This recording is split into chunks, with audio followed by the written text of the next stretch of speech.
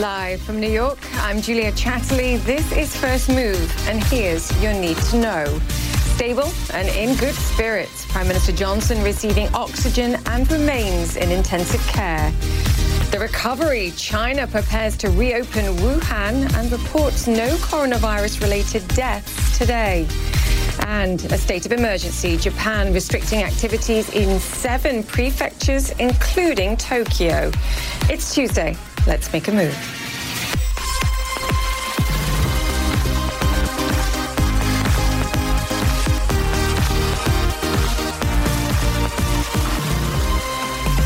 Welcome once again to First Move. I want to get you straight to one of our top stories this hour. As I mentioned, the British Prime Minister remains in a stable condition in hospital, though in the intensive care unit, as he fights the coronavirus.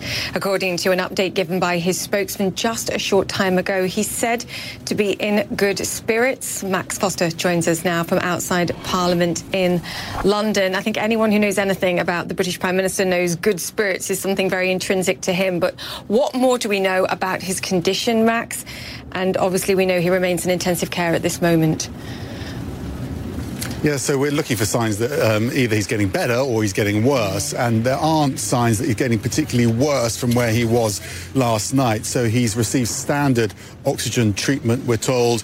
He's breathing without ventilation, crucially, or non-invasive respiratory support. So when he gets onto those, that's when we start getting more concerned. And there's been no diagnosis of pneumonia either, Julia. So that's the update on him, you know, as a man, his health. There's the wider issue about how all this is being communicated, because obviously we're asking endlessly for updates. The public wants updates. It is the leader of the country after all. But it seems as though the essential information about how he's doing is being very closely guarded by a close group of people. Listen to what Michael Gove had to say. He's a very senior cabinet minister, very close to Boris Johnson, and even he wasn't aware about the move to ICU until, just after it happened. Was the government levelling with the nation at those briefings, telling them what the situation was, and was it as taken by surprise? Yes, we were. We were informed subsequently. The Prime Minister was admitted to intensive care at 7 o'clock, and that information wasn't given to us in government, to those in the cabinet, until just before 8 o'clock. So they are trying to balance things, aren't they, here, Julia? They don't want to freak everyone out by saying too much, perhaps, and they also want to guard, obviously, Boris Johnson's privacy, and they also want to show that he's in control, because they're making very clear that he is still the Prime Minister. I mean, this is the key, I think, as well. It's that balance of privacy for an individual versus the public's right to know when the leader of the nation is unwell at this stage. One of my considerations is how much say he has as an individual, how long he can remain at home versus being in hospital, and can perhaps push back on medical advice. But Max, to your point there, who is in charge and under what conditions?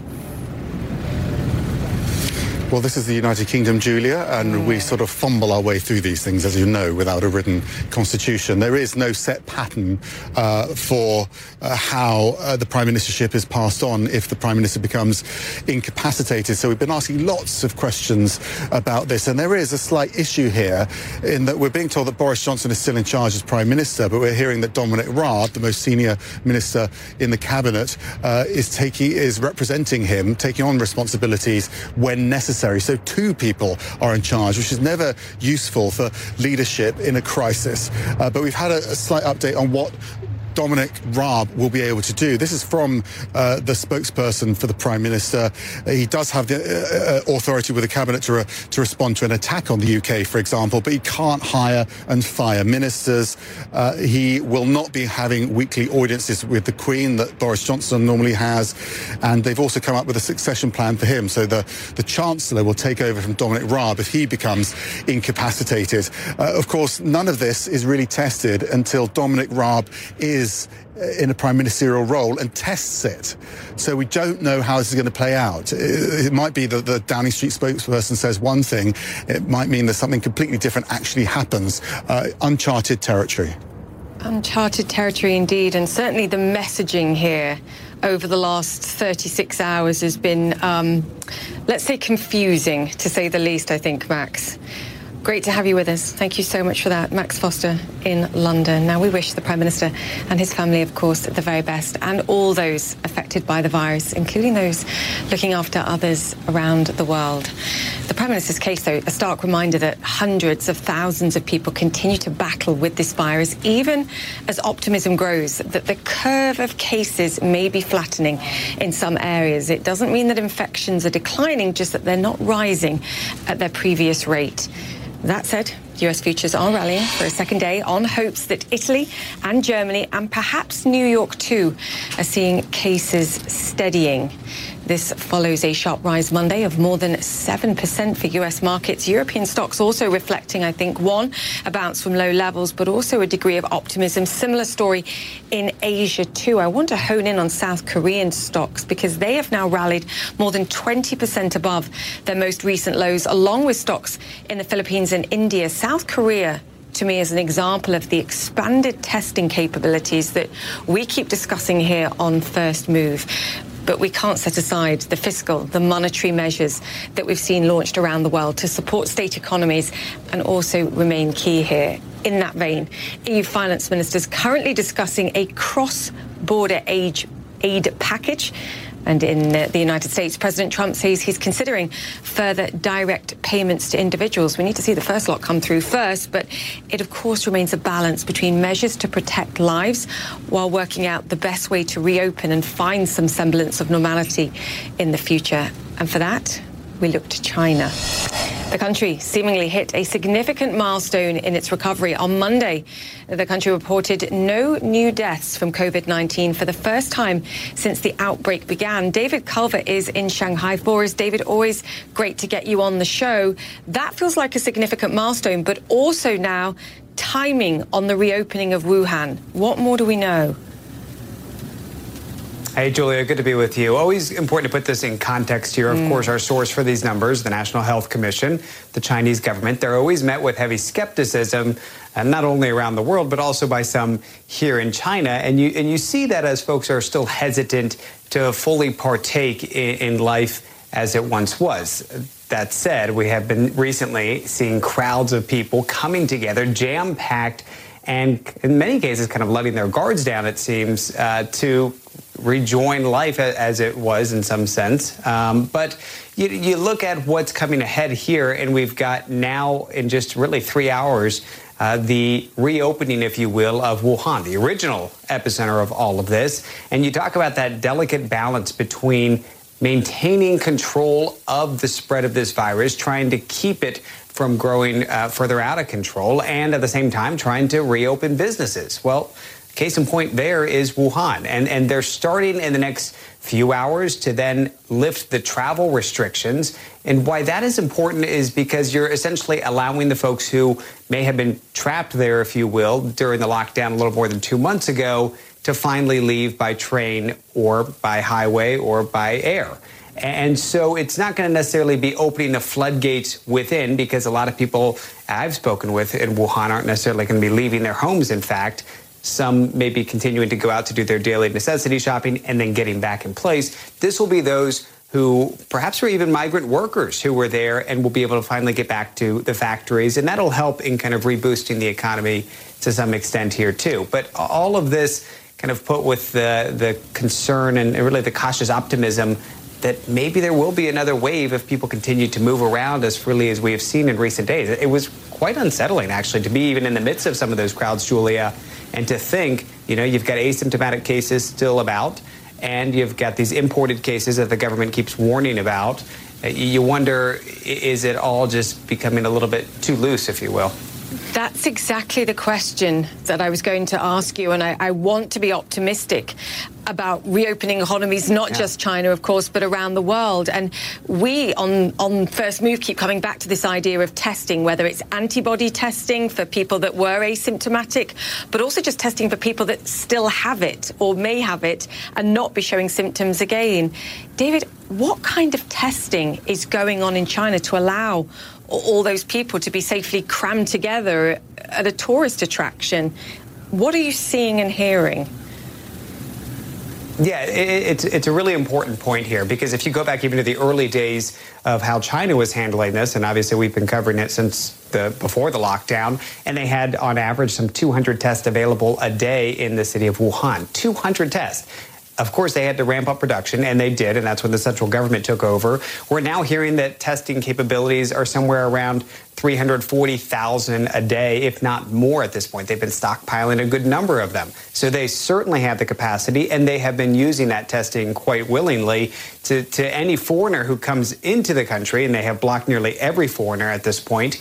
But those who had come in, even up until that ban went into effect, every single one had to undergo tests, and they were put into hours upon hours of screening and had to get a negative test, or if they were positive, were put into quarantine before being able to freely move about. So testing is certainly, the capacity is here. They've got it. But it still doesn't make it necessarily feel all that comfortable, even if somebody, were to test positive or negative, to know that there's still the numbers of people shoulder to shoulder. I mean, forget 6 feet apart or the 1.5 meter rule. It's just not happening here at this point. And I think there may be a point where we start to see a reversal of some of the freedoms, the phased freedoms, and they start to ease that back once again. I mean, we saw that, Julia, just over the past week, where they had allowed movie theaters to open back up. They closed those down. Karaoke bars were allowed to open. Within a few hours, they shut them back down. State media even saying some people were mid-song as they were shutting them back down. So they don't have that concern as far as going back on their word, if you will, and letting the freedoms take place, because this seems in many ways to be testing the waters. Yeah, absolutely. And the rest of the world avidly watching what that reopening looks like, however staggered, and reversal's key here too. David, great to have you with us. David Carver there in Shanghai. Now, the Prime Minister of Japan has declared a month-long state of emergency as new infections there surge. Cases in Tokyo more than doubled last week. Some say the emergency measures have come too late. Will Ripley is in the capital for us. Well, 7 prefectures, including Tokyo, I believe, that have these restricted movement measures. What does that mean in practice? And can you give us some context on the number of cases? What are we talking about here?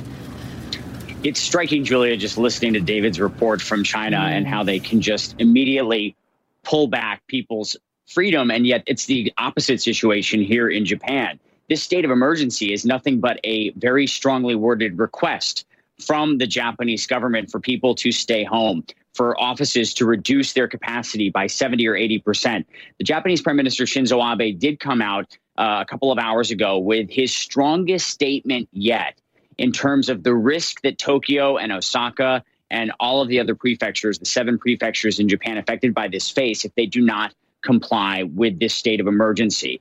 He said that the numbers in Tokyo, which right now stand officially at 1,200, I've talked with epidemiologists who say it could be significantly higher than that because of Japan's limited testing. But the official number, 1,200, Shinzo Abe saying in 2 weeks, if nothing is done, 10,000 cases easily here in Tokyo. In a month, 80,000 cases easily. And this is a country and a city that, is hoping to maybe have 4,000 beds for coronavirus patients eventually. They're aiming to have 1,700 beds by the end of this week. They have a shortage of ICU beds. So 80,000 cases here in Tokyo would be absolutely catastrophic. And that's what Shinzo Abe is saying will happen if people do not basically do what the rest of the world is doing, but do it voluntarily. He needs to basically cut human contact here by 70 to 80% for this to work. He says this is the biggest crisis, Julia, that Japan has faced since World War II.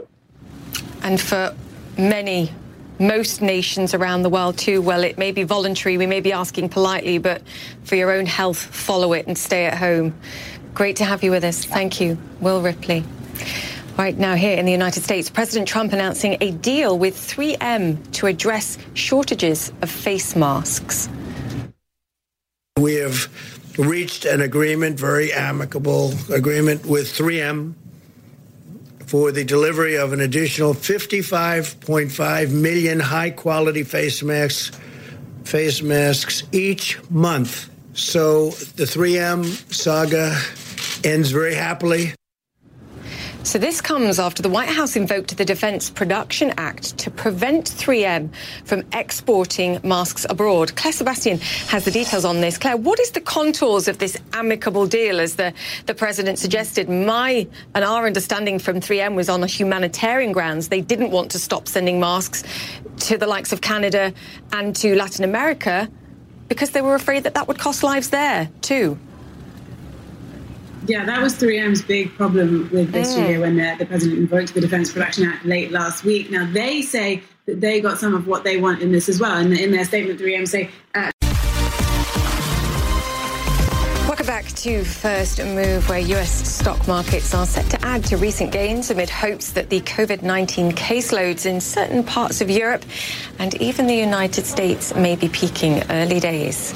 That's my cautious response. Oil this morning as well, higher ahead of Thursday's expected OPEC meeting. The hope is that the world's biggest oil producers can agree to restrict output in some form or measure. Meanwhile, shares of cruise line firms sharply higher pre-market. Saudi Arabia's sovereign wealth fund has taken an 8% stake in Carnival. Just for perspective here, and it's key, cruise line stocks are still down some 80% year to date, as investors wonder, I think, what recovery looks like for the tourism and the travel industry in the future and how long that takes. That question may rely in some part on the efforts of our next guest. Mayo Clinic has launched an antibody test looking at a person's immune response to the COVID-19 virus. It's crucial in helping determine whether a person has contracted the virus, even if the patient never showed symptoms. Dr. William Maurice is the president of Mayo Clinic Laboratories, and he joins us now. Dr. Maurice, we're very grateful for you making the time this morning. Just explain to us first what you've launched this week and why this is so pivotal. Well, Julia, first of all, thank you for the opportunity to be with you this morning. The test that we're talking about is called a serologic test. It's a blood test that actually, as you said, measures for the presence of antibodies to the SARS-CoV-2 virus, which will be present in the blood of individuals who have been exposed to the virus and have mounted an immune response. How present, I think, is one of my first questions, because there's different levels of antibodies that appear in your system. How important is gauging what kind of immunology or immune response of bodies produced, and how detailed is the test that you have at this moment? And does that matter for getting people back out there and perhaps working? Well, certainly the test that we have is specific for the SARS-CoV-2 virus antibodies. It measures a very specific type called IgG. This antibody appears in the blood probably 1 to 2 weeks after someone's been exposed to the virus and had either if they've had symptoms, or if they haven't had symptoms, they will have the virus present in their blood about 1 to 2 weeks later. What we know is that the antibodies to the virus do confer some level of an immune response. What we really have to understand is how protective is that immunity, how durable is that immunity, to answer the key questions about does having the antibody in your blood protect you and allow us to be safely back in society. How long is it going to take, in your mind, to establish that? Because if I go back to the SARS virus that we saw in 2002, I believe the immunity lasted somewhere between 3 and 6 years. Do we have any sense at this stage how long this immunity lasts, or is it too early to tell? It's far too early to tell. I know people are really anxious for answers, but I think it's really important that as a medical community, we really have good scientific understanding of the virus itself and the body's response to it before we draw conclusions about what having the antibodies in the blood really means for an individual or for society as a whole. What we do know is that the antibodies, as I said, take about 1 to 2 weeks to appear in the blood, and that even after the antibodies appear, and you might even be asymptomatic when the antibodies appear because you're having an immune response, you can still be actually shedding the virus and exposing others to COVID disease. So that's why it's really important that we continue to do molecular testing to identify those who, the molecular testing actually tests for the presence of the virus itself, as opposed to the serologic testing, which tests for the presence of antibodies in the blood.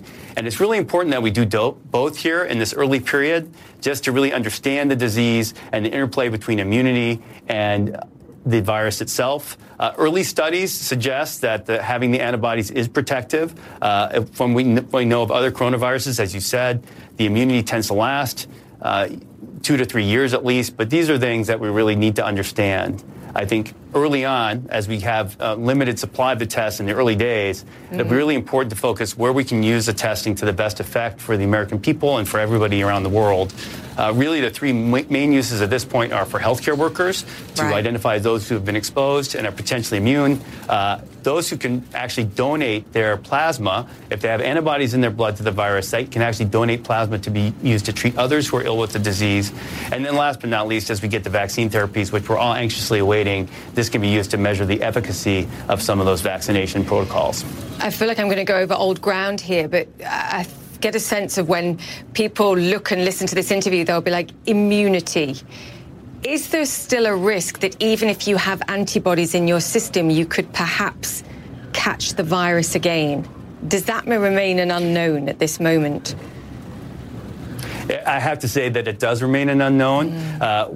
It is more likely than not that having the antibodies will protect you from reinfection, or if you do get reinfected, that you would have much milder symptoms, because really what we're trying to avoid here is not so much the viral infection, but really the serious illness that the virus can cause in a subset of individuals. But we really need to learn through further study exactly what having the antibody in the blood does in terms of protecting the individual. A couple of questions. How long before we're confident that we can do these tests, get healthcare workers in particular back on the front lines because they have some kind of immunity? And the second part of that is, are you in favor of mass testing, whether that's mass testing for those that are currently suffering, maybe asymptomatic, but also mass testing for this kind of immunity too? Well, I think going back to the question on healthcare workers, I do think it's really important that we have the testing available for those individuals who are in the front line fighting the fight against COVID disease, because those who have been exposed and have an immune response are going to be more likely to be protected from the virus itself. And over time, as we do molecular studies as well, we'll understand who needs to be using protective personal equipment and those things. There will be a role, I think, at some point to do the mass testing that you refer to. But right now, when the testing is still of limited supply, we have to ramp up production just like we have to for the molecular testing. It'll be really important that we use it responsibly to best really help manage the COVID crisis, which we're all dealing with. Yeah, we need as much money, I think, pumped into this as anything else, quite frankly, to try and get us back to some degree of normality. Dr. William Maurice, fantastic to have you with us. Thank you so much for sharing your time this morning, because I know you and your team are incredibly busy. Thank you, and stay in touch. Well, thank you for the opportunity. No, thank you. Stay safe. All right, we're going to see the market open next, and of course we'll bring you a further update on the health of the UK Prime Minister Boris Johnson. Stay with us.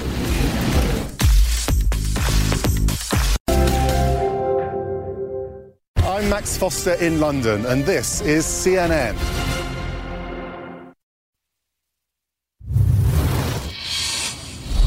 A warm welcome back to First Move. We've got US stocks up and running in this session Tuesday. As expected, a higher open, a continuation of Monday's sharp 7% gains. We're up more than 3%, as you can see, almost 4% right now for the Dow.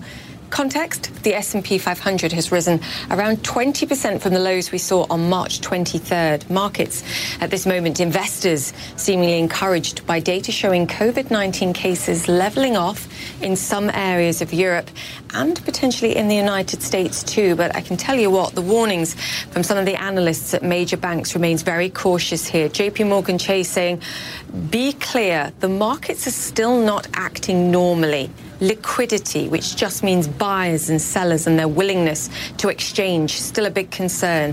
UBS Wealth Management says it's too early to call a turn in the pandemic. It's warning of fresh volatility ahead.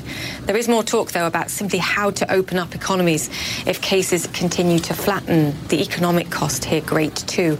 An Italian newspaper, Corriere della Sera, saying today that May 4th could be a target date there, but they will proceed in stages. That certainly will be the case elsewhere, I think, in the world too, as we were talking about in China. Paul Monica joins me now. Paul, bounces like this within bear markets happen. I remain cautious. Your view here? I think that caution is warranted. You're exactly right, Julie.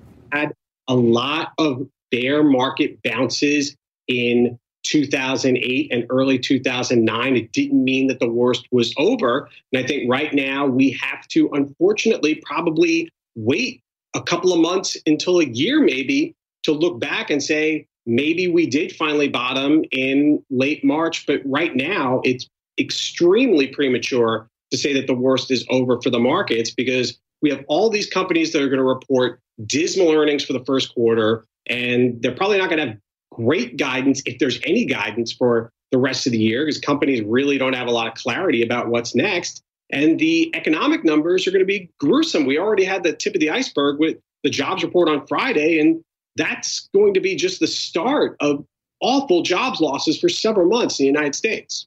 Yeah, the health crisis is one thing and getting that under control, but the fallout, the economic crisis and underlying, and how long that persists, to your point, businesses simply don't have clarity here of how long the shutdown will continue and what consumer behavior and how reticent they are, even when we get the other side of this, which is key for many of these businesses. Yeah, I think the encouraging thing, if you want to call it that, is that it does seem that a lot of consumers are still spending from home. You have a company like Wayfair that yesterday reported extremely strong numbers. The stock surged. A lot of the hard-hit retailers are starting to rebound off of their lows, but companies, are only going to be able to do so much with digital shopping. There are many retailers that have huge physical footprints that aren't going to be able to keep their store, employees working with stores closed. And then you look at other parts of the consumer sector, like the restaurant business. And obviously, so many small restaurants are getting decimated right now. You might have some of the larger chains being able to hold up with delivery services via DoorDash and Grubhub. But, so many mom and pop smaller restaurants are going to be struggling, and that's going to mean more job losses. Yeah, absolutely. The government can't get this small business loan and, of course, the individual payments to people out to those in need soon enough. Paula, Monica, thank you very much for that. All right, returning to our top story now. The British Prime Minister Boris Johnson remains in a stable condition in hospital where he's being treated for coronavirus. His spokesman says he's in good spirits and breathing without assistance. The UK Foreign Secretary Dominic Raab is deputising for the Prime Minister and said this yesterday. The Prime Minister is in safe hands with a brilliant team at St Thomas's Hospital, and the focus of the government will continue to be on making sure, at the Prime Minister's direction, all the plans for making sure that we can defeat coronavirus and pull the country through this challenge will be taken forward. Joey Jones joins us now. He's former advisor to the previous Prime Minister Theresa May and is now strategic counsel at Cicero Group, communications and marketing research agency. Joey, always great to have you on. Obviously, our first thought is for the health of the Prime Minister, and we wish him a speedy recovery. But what's your sense of the messaging, the fact that the message on Sunday night was just routine tests, and now the developments over the last 24 hours? I think there has been a feeling over the past few days that the government has been guilty of a little bit of wishful thinking about the Prime Minister's condition, and probably partly that is down to himself. He is a stubborn man. He wants to be running the show, and quite plausibly found it difficult to confront the fact that he simply wasn't going to be able to do that. But it did mean that the communications were behind the curve, and that for a succession of days we were told that it was basically okay, that he was up in his flat self-isolating but in charge. Then obviously he went into hospital, and we were told that he continued to be dictating that policy within government, and yet his de facto deputy, Dominic Raab, himself said at the news conference yesterday afternoon that he hadn't spoken to him since Saturday. Then again, of course, his situation worsens. And there is a danger in this, because if each time Downing Street looks as though it's viewing his condition through rose-tinted glasses, it does mean that we are entitled, or the public will be entitled, to be somewhat sceptical about the messaging that is coming out right at the very moment where they want to be as clear, they need to be as clear as possible. I couldn't agree more on that point about confidence. And for the general population in the UK that's amidst a crisis, they're under lockdown, they're wondering what's happening now with their leader. Being clear and as clear as you can be about the situation with his health is essential. You've worked hand in hand with a Prime Minister. How able are they, to your point, not only to dictate policy, but also dictate the advice that they're getting from their medical advisors? We all watched that video that he put out on social media at the end of last week and thought, this is a leader that doesn't look like he's in great health. No, I think at least that the medical and the behavioural advice has now settled, but there is a position that the government has imposed lockdown. The rules are, I think, well understood by the population, and there's no immediate likelihood that that is going to shift. Where there have been problems is around the communication of policy on, for example, the testing regime. And persistent questions as to why more health staff, NHS staff, are not being tested. And there, again, the government has struggled. A succession of ministers looked as though they weren't really well equipped to deal with those questions when they were giving the regular news conference last week, and the whole organisation looked somewhat rudderless. So I think in policy terms, things for the time being have broadly plateaued. And that does mean that there's a breathing space, if you like, before some really challenging decisions about trying to alleviate the lockdown would have to be confronted in the weeks ahead. So at least Boris Johnson's absence is during a time when the broad policy is well understood. But from a communications point of view, it's really difficult because the government does look rather rudderless. What do we need to know about Dominic Raab, who's now in a position under certain conditions, according to the communication, in charge of the country? And of course, the situation, if for some reason he's incapacitated, the next person in line, because without a constitution, these things are a grey area. Yes, and I don't think he is very widely known actually by the British population. I was going to say if you went out into the street and asked people, of course you wouldn't do that right at the moment, but metaphorically, if you were to do that, then I think a lot of people wouldn't know very much about him, frankly. He is entirely untested at this level. He was made Foreign Secretary by Boris Johnson and was starting to establish a bit of an imprint on that area of foreign affairs. But this is a test way beyond any that has previously confronted him, and it has to be a collective effort. In terms of the morning's broadcast interviews, they were actually conducted by another more experienced senior minister, Michael Gove. But the problem is that he is now self-isolating as well because a member of his family has shown symptoms of COVID-19. So whichever way you look, there are challenges, and many of them, as you say, crowding in on an individual who's never had to confront anything of this magnitude. No, it's the ongoing challenge of strategically running a country, the isolation issues, the communication issues. In the end, we wish the Prime Minister well and a swift recovery. Joey Jones, great to have you with us. Thank you so much for that. Strategic Counsel at Cicero Group. Thank you. We're going to take a break, but coming up next on First Move, what do you do with broken, damaged ventilators? Given they're so crucial at this moment, apparently you ask a green energy company to help and you get working ventilators in a matter of hours. We speak to the CEO of Bloom Energy to find out how.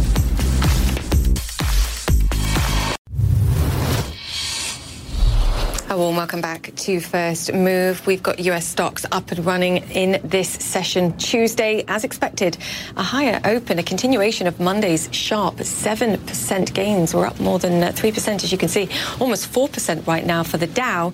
Context, the S&P 500 has risen around 20% from the lows we saw on March 23rd. Markets at this moment, investors seemingly encouraged by data showing COVID-19 cases leveling off in some areas of Europe and potentially in the United States too. But I can tell you what, the warnings from some of the analysts at major banks remains very cautious here. JP Morgan Chase saying, be clear, the markets are still not acting normally.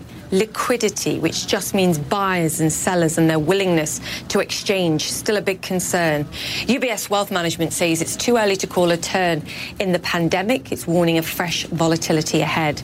There is more talk, though, about simply how to open up economies if cases continue to flatten. The economic cost here great, too. An Italian newspaper, Corriere della Sera, saying today that May 4th could be a target date there, but they will proceed in stages. That certainly will be the case elsewhere, I think, in the world, too, as we were talking about in China. Paul and Monica joins me now. Paul, bounces like this within bear markets happen. I remain cautious. Your view here? I think that caution is warranted. You're exactly right, Julie. Had a lot of bear market bounces in 2008 and early 2009. It didn't mean that the worst was over. And I think right now we have to, unfortunately, probably wait a couple of months until a year maybe to look back and say, maybe we did finally bottom in late March. But right now it's extremely premature to say that the worst is over for the markets, because we have all these companies that are going to report dismal earnings for the first quarter, and they're probably not going to have great guidance, if there's any guidance, for the rest of the year, because companies really don't have a lot of clarity about what's next. And the economic numbers are going to be gruesome. We already had the tip of the iceberg with the jobs report on Friday, and that's going to be just the start of awful jobs losses for several months in the United States. Yeah, the health crisis is one thing and getting that under control, but the fallout, the economic crisis and underlying, and how long that persists, to your point, businesses simply don't have clarity here of how long the shutdown will continue and what consumer behavior and how reticent they are, even when we get the other side of this, which is key for many of these businesses. Yeah, I think the encouraging thing, if you want to call it that, is that it does seem that a lot of consumers are still spending from home. You have a company like Wayfair that yesterday reported extremely strong numbers. The stock surged. A lot of the hard-hit retailers are starting to rebound off of their lows, but companies, are only going to be able to do so much with digital shopping. There are many retailers that have huge physical footprints that aren't going to be able to keep their store, employees working with stores closed. And then you look at other parts of the consumer sector, like the restaurant business. And obviously, so many small restaurants are getting decimated right now. You might have some of the larger chains being able to hold up with delivery services via DoorDash and Grubhub. But, so many mom and pop smaller restaurants are going to be struggling, and that's going to mean more job losses. Yeah, absolutely. The government can't get this small business loan and, of course, the individual payments to people out to those in need soon enough. Paul and Monica, thank you very much for that. All right, returning to our top story now. The British Prime Minister Boris Johnson remains in a stable condition in hospital where he's being treated for coronavirus. His spokesman says he's in good spirits and breathing without assistance. The UK Foreign Secretary Dominic Raab is deputising for the Prime Minister and said this yesterday. The Prime Minister is in safe hands with a brilliant team at St Thomas's Hospital, and the focus of the government will continue to be on making sure, at the Prime Minister's direction, all the plans for making sure that we can defeat coronavirus and pull the country through this challenge will be taken forward. Joey Jones joins now. He's former advisor to the previous Prime Minister Theresa May and is now strategic counsel at Cicero Group, communications and marketing research agency. Joey, always great to have you on. Obviously, our first thought is for the health of the Prime Minister, and we wish him a speedy recovery. But what's your sense of the messaging, the fact that the message on Sunday night was just routine tests, and now the developments over the last 24 hours? I think there has been a feeling over the past few days that the government has been guilty of a little bit of wishful thinking about the Prime Minister's condition, and probably partly that is down to himself. He is a stubborn man. He wants to be running the show, and quite plausibly found it difficult to confront the fact that he simply wasn't going to be able to do that. But it did mean that the communications were behind the curve, and that for a succession of days we were told that it was basically okay, that he was up in his flat self-isolating but in charge. Then, obviously, he went into hospital, and we were told that he continued to be dictating the policy within government, and yet his de facto deputy, Dominic Raab, himself said at the news conference yesterday afternoon that he hadn't spoken to him since Saturday. Then again, of course, his situation worsens. And there is a danger in this, because if each time Downing Street looks as though it's viewing his condition through rose-tinted glasses, it does mean that we are entitled, or the public will be entitled, to be somewhat sceptical about the messaging that is coming out right at the very moment where they want to be as clear, they need to be as clear as possible. I couldn't agree more on that point about confidence, and for the general population in the UK that's amidst a crisis, they're under lockdown, they're wondering what's happening now with their leader. Being clear, and as clear as you can be about the situation with his health, is essential. You've worked hand in hand with a Prime Minister. How able are they, to your point, not only to dictate policy, but also dictate the advice that they're getting from their medical advisors? We all watched that video that he put out on social media at the end of last week and thought, this is a leader that doesn't look like he's in great health.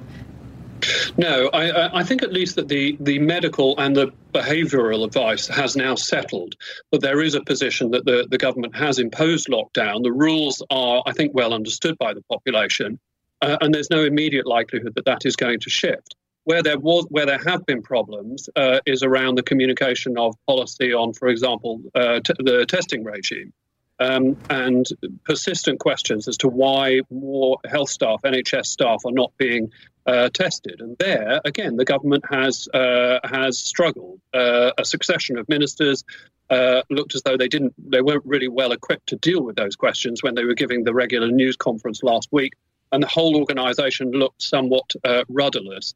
So I think in policy terms, things for the time being have broadly plateaued, and that does mean that there's a breathing space, if you like, before some really challenging decisions about trying to alleviate the lockdown would have to be confronted in the weeks ahead.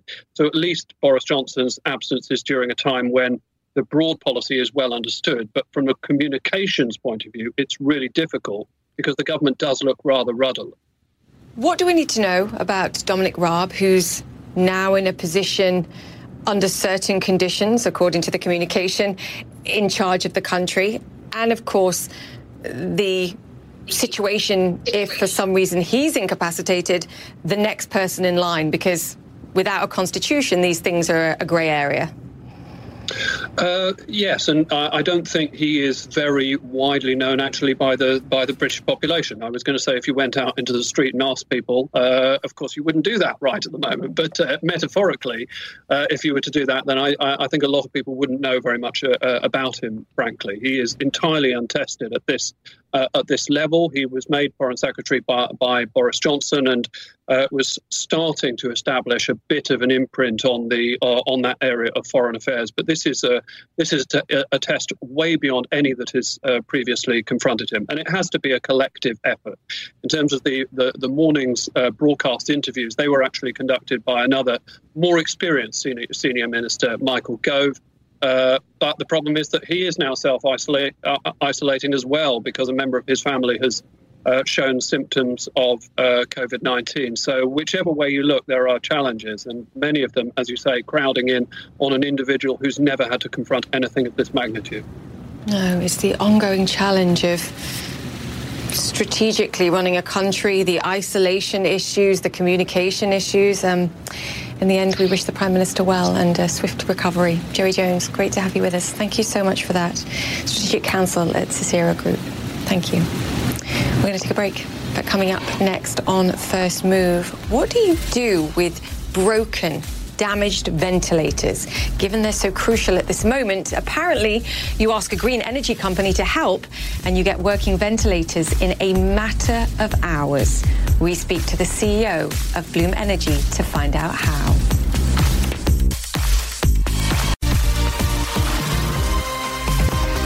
News in the last few moments. The Queen Elizabeth, has sent a message of support to Boris Johnson, the British Prime Minister, who's still in intensive care being treated for coronavirus. Her Majesty said the Prime Minister, his fiancée, Carrie Symonds, and the Johnson family were in her thoughts, and she wished him a full and speedy recovery. Number 10 says the Prime Minister is in a stable condition and in good spirits. His spokesman has been updating us about the continuity of leadership in the UK government too. Our chief international correspondent, Clarissa Ward, is outside St Thomas's Hospital in London, where the Prime Minister is being treated, and joins us now. Clarissa, great to have you on the show. I think the British public, but beyond that, collectively held their breaths when this news broke.